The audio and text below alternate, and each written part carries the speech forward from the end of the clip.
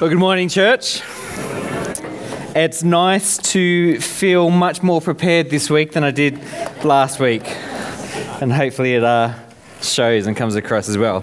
Hey, one of the great joys that I have in my role as a pastor is to officiate weddings. It's a privilege to be asked in the first place, and it's just such a joy to witness with others the pledging of two lives one to another. Weddings, I find weddings fun. They're a good time, especially then when they're people from the church, people who I know. But one of the things that David and I do as pastors is we don't just take the wedding ceremony, but we work with the couple in the lead up to it.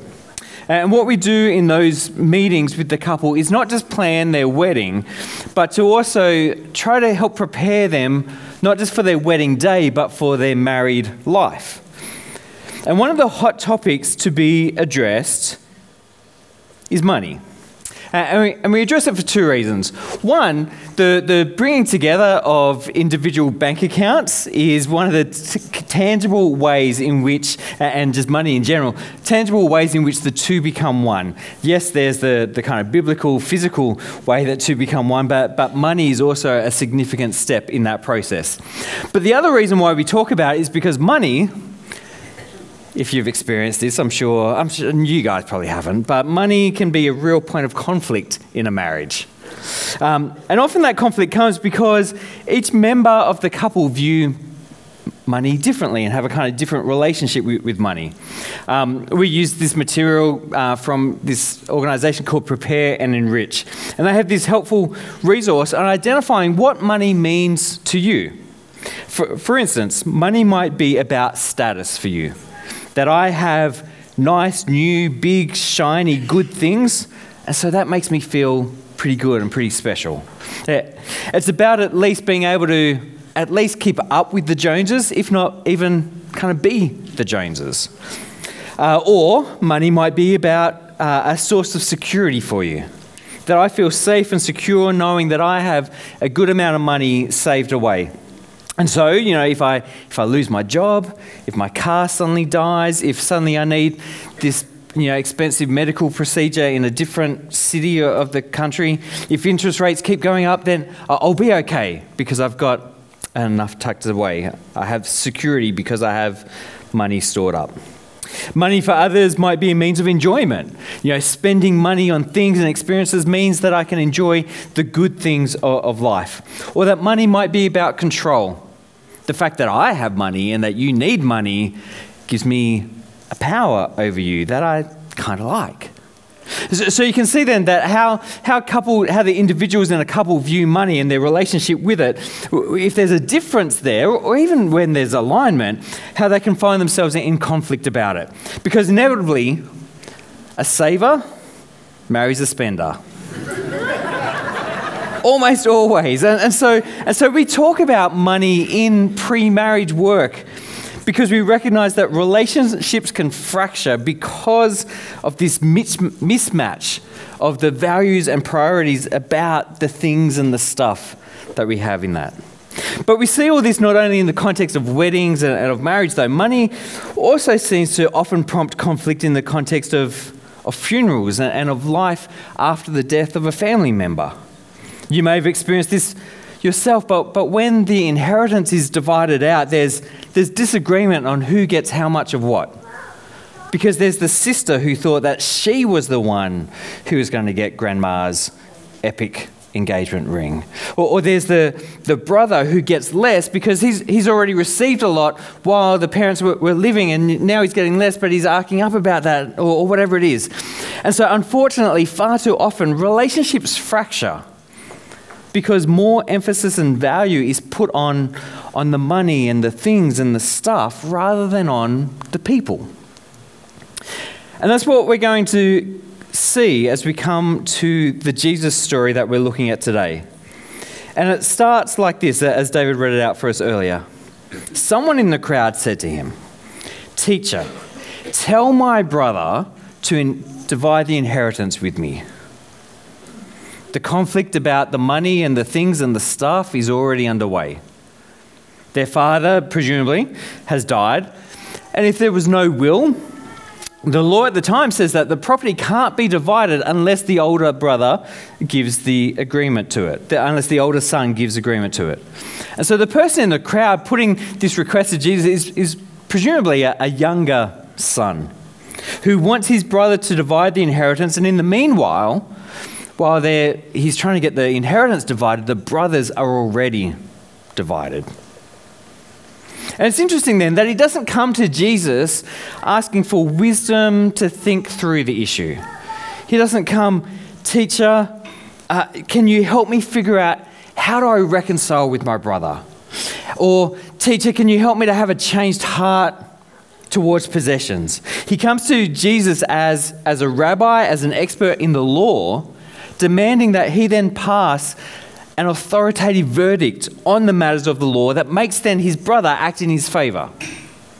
And so it seems that both brothers, the one who has and the one who has not, they're both prioritising the owning and the having of possessions over their relationship with one another. It's actually a sad and a tragic situation, isn't it? And so Jesus has no truck with it. Jesus replied, "Man, who appointed me a judge or an arbiter between you?" And then he says to them, "Watch out, be on your guard against all kinds of greed. Life does not consist in an abundance of possessions." He responds firstly by calling him man. He's not dignified with a name, nor is he responded to it as friend or brother. It's like, man, come on, dude. Like it's not a term of endearment. There's not a closeness and an endorsement of his behaviour there. Jesus is expressing his displeasure and his frustration and his disappointment right from the outset. Man. And from there, he goes then to the heart of the issue, to be on your guard against all kinds of greed. Take active measures to defend against it in your life. Why? He says, because life does not consist in an abundance of possessions. And that has some sting to it, doesn't it? Because how often have we thought, if only I owned a home, if only I owned a bigger home, if only I could afford that holiday, if only I upgraded my phone, if only I had a caravan or a boat, if only I had a pool, if only I had a coffee machine or a Thermomix or even just a nice teapot, if only I had these things, then I would be happy. Then I'd be satisfied with my life. But it doesn't work. We need to really listen to the truth of what Jesus says. It doesn't matter how many clothes we own, how many books line our shelves, how many investment properties we have, or whatever it is for you. Life does not consist in an abundance of possessions. And we see that in the person of Jesus himself. John opens his gospel by saying about Jesus that in him was life, and that life was the light of all mankind. And Jesus will go on to tell his disciples, I'm the way and I'm the truth and I am the life. And he says too that I've come that those who follow him might have life and have it to the full. In other words, life and the fullness, the abundance of life is found in Jesus. He is life. And yet, he says, foxes have dens and birds have nests, but I have no place to lay my head.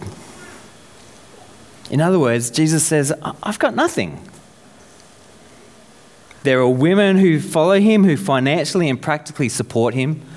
He stays in other people's houses. He borrows upper rooms. He sleeps out on mountains or in friends' boats. He has no home. He doesn't have the latest model donkey. His sandals are so last season. And yet he is life. In him is the abundance of life. And so Jesus challenges this man's desire for more stuff and more things, to say life's not found in them. But Jesus knows that it's easy to discount or reject a statement that you don't agree with. And so Jesus goes on to tell a story. And because he tells a story because they have a way of getting under our skin. They slip past our defenses and past our rationalizations, and they suck us into the drama. And before we know it, we're nodding our heads in agreement. Before then, bam, we realize he's actually talking about us. They suck us in so that we find ourselves challenged and convicted by the story. And so we read that Jesus told them this parable. The ground of a certain rich man yielded an abundant harvest. And he thought to himself, what shall I do? I have no place to store my crops. Then he said, this is what I'll do. I will tear down my barns and I'll build bigger ones. And there I will store my surplus grain. And I'll say to myself, you have plenty of grain laid up for yourself for many years. Take life easy, eat, drink, and be merry. But God said to him, you fool. This very night your life will be demanded from you. Then who will get what you've prepared for yourself? The story's not complicated, is it? There's a rich man who gets even more riches. So much so that he doesn't know what to do with them. And so his plan is that he will store them up for himself and live a good life. Except for the fact that God has other plans for him. And his life is cut short. Simple, clear, memorable. And it speaks for itself. But there are some minor details within it that are worth us paying attention to because they draw out greater depth. And so to start with, where has this man's abundance actually come from? We read that it's the ground yielded an abundant harvest. Now, yes, there's good management of soil and the planting of the right kinds of crops at the right kinds of times, but the size of the harvest is ultimately out of his hands. There are determinative factors like the rain and the sun in the right amounts at the right time that he has no control over. There's the potential for pests or insects or even the neighbour's sheep getting in through a broken fence that could destroy the crop. These are things that are out of his control, that he has no hand in. In other words, Jesus very subtly is reminding that all wealth and all abundance actually comes to us as a gift from God's hands, not from our own effort. I mean, because after all, he didn't tell the story of a banker who shrewdly invested money. Or of a business owner who, through hard work and long hours, finally cracked it big. Such stories could fool us into thinking that such abundance is actually ours, the fruit of our labour, that we then have the right to use how we choose. No, Jesus doesn't tell those kinds of stories. He tells the story of a farmer to say that the abundance we have comes to us as a gift from God, and that really it rightly belongs to him, not to us. And so we are, the rich man in this story is a steward of what God gives, not an owner of what he has earned. Because after all, to the Lord your God belong the heavens, even the highest heavens, the earth and everything in it. It all belongs to God. Then we read that in the face of his abundance, the rich man, he thought to himself. And the word is literally that he dialogued with himself. And Jesus is making a subtle point here too. See, in the Middle East, major decisions, about what to do with such wealth and abundance, decisions about important matters would be made after long conversations and discussions with family, with close friends, even with the community leaders. And such dialogue with others would seek the wisdom of that they have to offer, but also would seek the good and the well-being and the prospering of the wider community as well as the individual within that. But this man, he doesn't dialogue with those people. He dialogues with himself. We're not told if this is by necessity, because maybe he's alienated from the wider community, which is a sad and sorry state of affairs in and of itself, or if it's a choice that he's making. But he's only talking with himself. He only needs to consider himself, and so his decision only needs to please himself, because that's the only voice that matters in the conversation. And so he decides to keep for himself all the things and the stuff. Jesus is not painting a positive picture of this man, and it doesn't get any better either. This man fails to recognize that his abundant harvest comes to him from God, and so there's no thankfulness. Instead, he's thinking about where he can store my crops. What he says is, I will tear down my barns and I'll build bigger ones, and there I will store my surplus grain. I, my, and me dominate his thinking. And so it's no wonder that he comes to the conclusion, something that will satisfy I, me, and my, is that I will take life easy. I'll eat, drink, and be merry. And the thinking is, he's very nearly biblical as he comes to that conclusion. Well, one of the conclusions that is reached in the wisdom book of Ecclesiastes is this: so I commend the enjoyment of life, because there is nothing better for a person under the sun than to eat and drink and be glad. So we hear echoes of that in what the rich man decides. But what the rich man misses is the perspective that comes in the second half of the verse. He just stuck with the bit that told him what he wanted it to. Because the verse goes on to say, then joy will accompany them in their toil all the days of the life that God has given them under the sun. He figures he's got plenty of grain stored up for many years. But this verse says that joy is found actually in the toil, in the midst of the meaningful work of life, and not in self-indulgent ease. And it also says that the length of his days are not in his hands to be taken for granted, but they're in God's. Not only his abundance, but his very life comes to him as a gift from God and is to be lived in light of that. This rich man, this rich fool, is living a self-referenced, self-centered life and is condemned by Jesus because life does not consist of an abundance of possessions. And so perhaps listening to this story as Jesus told it, both those original hearers then and us as we hear it now, maybe we don't see ourselves in the story. I mean, after all, it's this story of this self-indulgent, isolated rich man. And that's not us. That couldn't be us. And so we see what Jesus is saying, and we agree with him for those sorts of people. For people like that. We agree with him for people like the younger brother who just wanted the stuff and the things, and who prompted the story in the first place. And so, just as we're nodding along with Jesus, we're in full agreement with everything that he says. Yes, Jesus, go get them. You go after those rich people. You go after those people other than us. Just as we're nodding along, he lands the knockout punch. Verse 21. This is how it will be with whoever stores up things for themselves but is not rich toward God. We don't have to be rich to be like the rich man, Jesus says. Because whoever stores up things for themselves, however much or however little those things might be, whoever stores up things for themselves, living a self-referenced and self-centered life, wanting the things and the stuff more than the person or the God who gives it to them, is just like that rich man. And so it could be us. It could very well be us. It could be you. It could be me.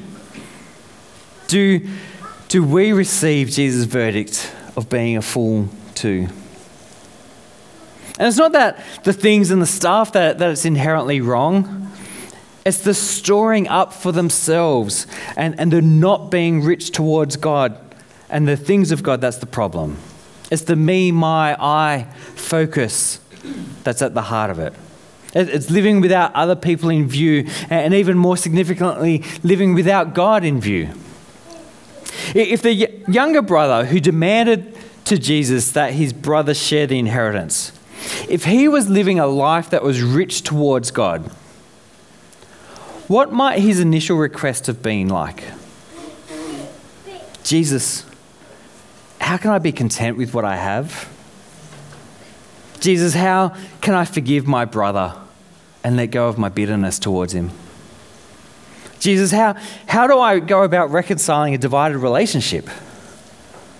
If he was living rich towards God and not just focused on himself, his question might have been, Jesus, how do I live my life with my heart rightly ordered towards God and then the things and the stuff just having their proper place in the scheme of things? Jesus, how can I be generous? How do I care actively for the needs of others and not just for myself? Jesus, how can I trust in God that I will still be okay even without the inheritance? Jesus, how can I be rich? Maybe not in material things, but in my life with God and for God and towards God. These would have been the questions that he was bringing if his life was focused less on storing up things for himself and instead was being rich towards God. And it's some of these questions then that Jesus goes on to answer to his disciples. Because after Jesus drops his mic, with the crowd, in then verse 22, Jesus then said to his disciples, "Therefore, I tell you."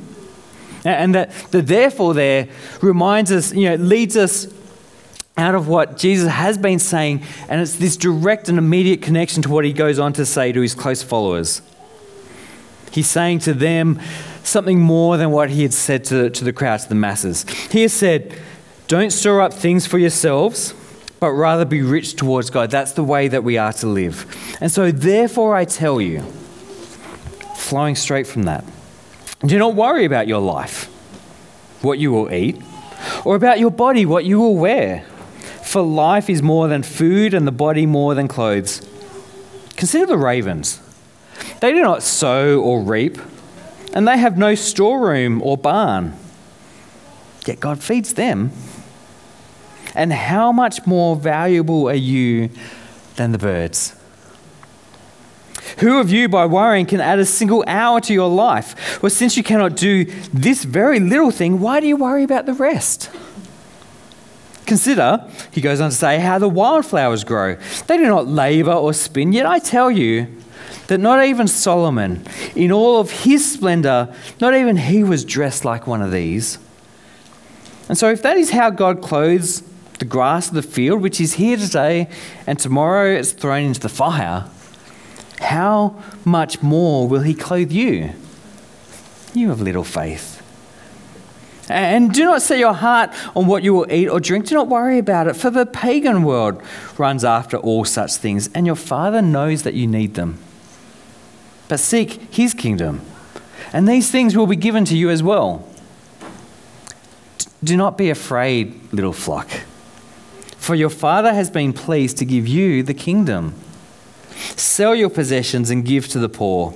Provide purses for yourselves that will not wear out, a treasure in heaven that will never fail, where no thief comes near and no moth destroys. For where your treasure is, there your heart will be also. I'm not going to go through all of that in depth, but you can see the connections, can't you, to what he's already been saying. And what Jesus does here is tell us why we can be rich towards God. Basically, because he's so rich towards us. We look at creation and we see God's care and abundance.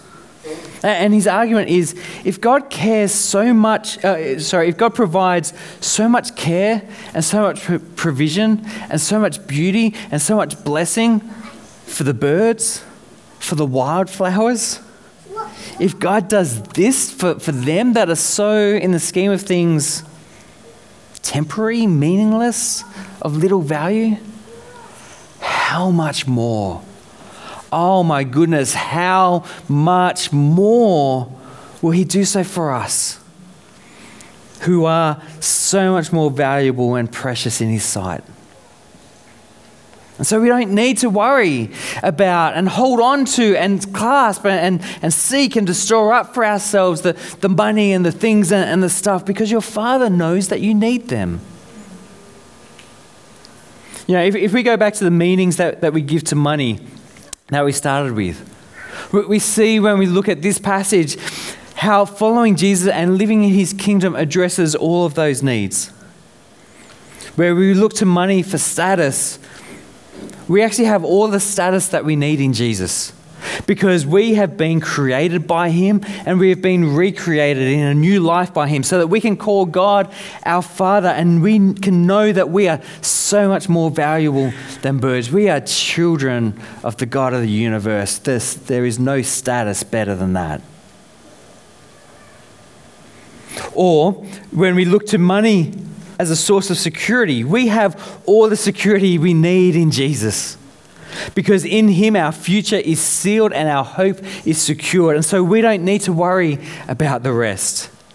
We might look to money as a source of enjoyment, but we have all the joy that we need in Jesus, who gives us the true life and the fullness of it in himself, so that we don't need to run after these things that all the pagans run after, because we have something, because we have someone even greater than all of that.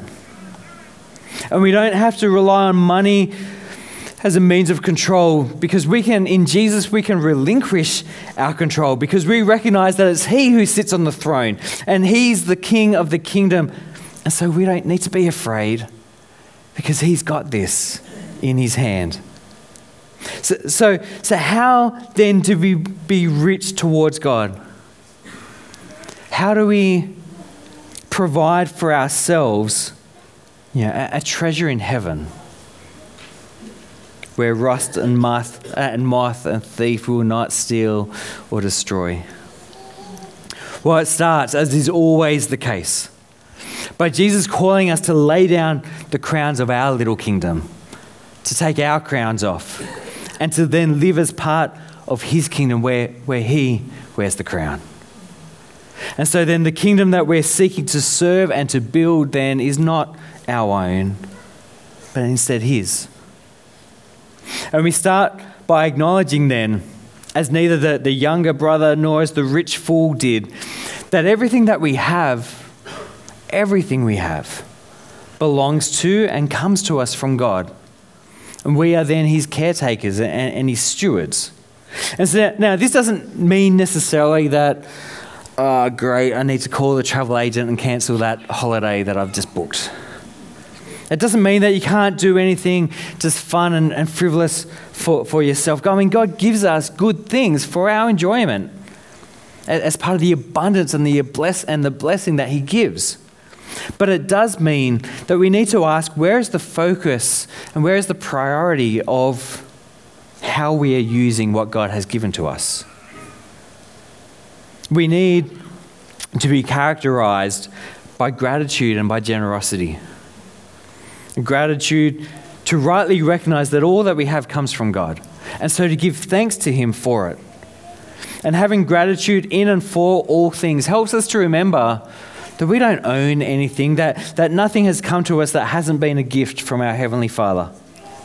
Having gratitude helps us to orient ourselves towards him and to use what we have, be that money and the things and the stuff, or be that our very lives and our time, our words, our bodies, but to use these things as stewards to serve his purposes first.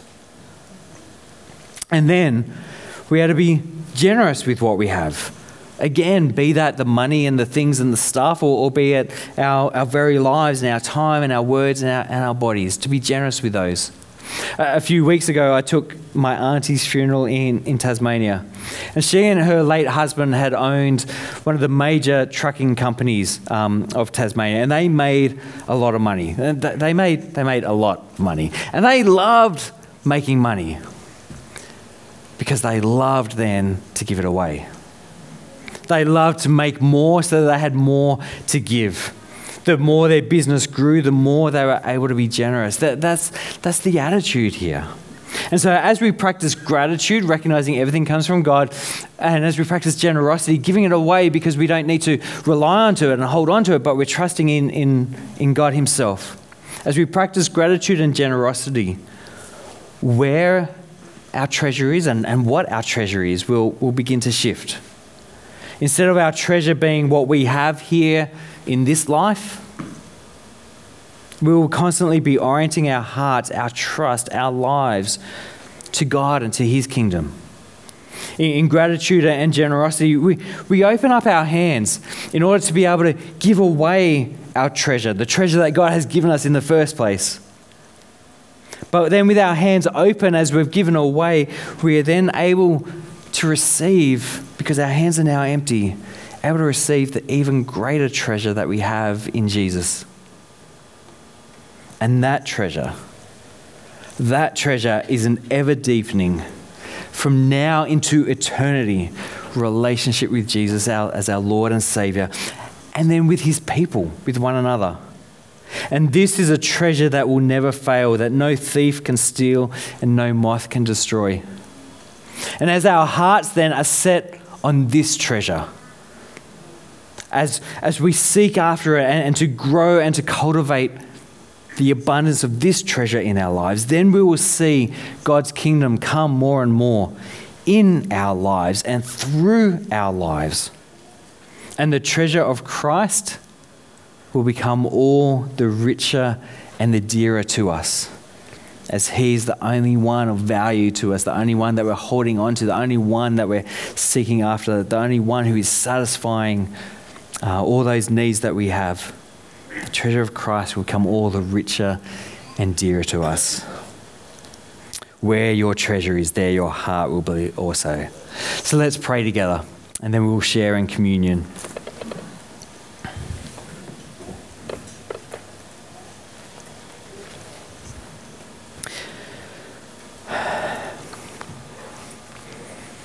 Jesus, I thank you for the riches of who you are and the riches that you have poured out on us in your love and your grace and your mercy, your kindness and your compassion towards us. When we look to you, we realize, and when we live in faith and trust in you, we realize that you are our greatest treasure. That our hope is found not in the things of this world, but only in you. And we realize that our life doesn't actually consist in the abundance of our possessions, however much we might get sucked into thinking that it does. But our life is found in you. And unlike our stuff that we have to pursue and hold on to and store up, and effort and labor and distraction, you just give us yourself over and over again in such abundant ways. You are the gift for us just to receive in a moment. And so we thank you and we praise you. And I pray then, Jesus, that you truly would be our treasure. I mean, these are really nice churchy words to speak, that you are our treasure. But I pray that they'd be true words and real words and deep words of our hearts. That you would be our treasure. That then, as we live our life, that we can do so with gratitude to you, knowing that all has come from you. And with generosity to others, knowing that you know all our needs and you will provide. May we not be like the rich fool. Instead, may we be those who seek you first and your kingdom, trusting you in all of life. And with you as our treasure, we pray in your name, Jesus. Amen.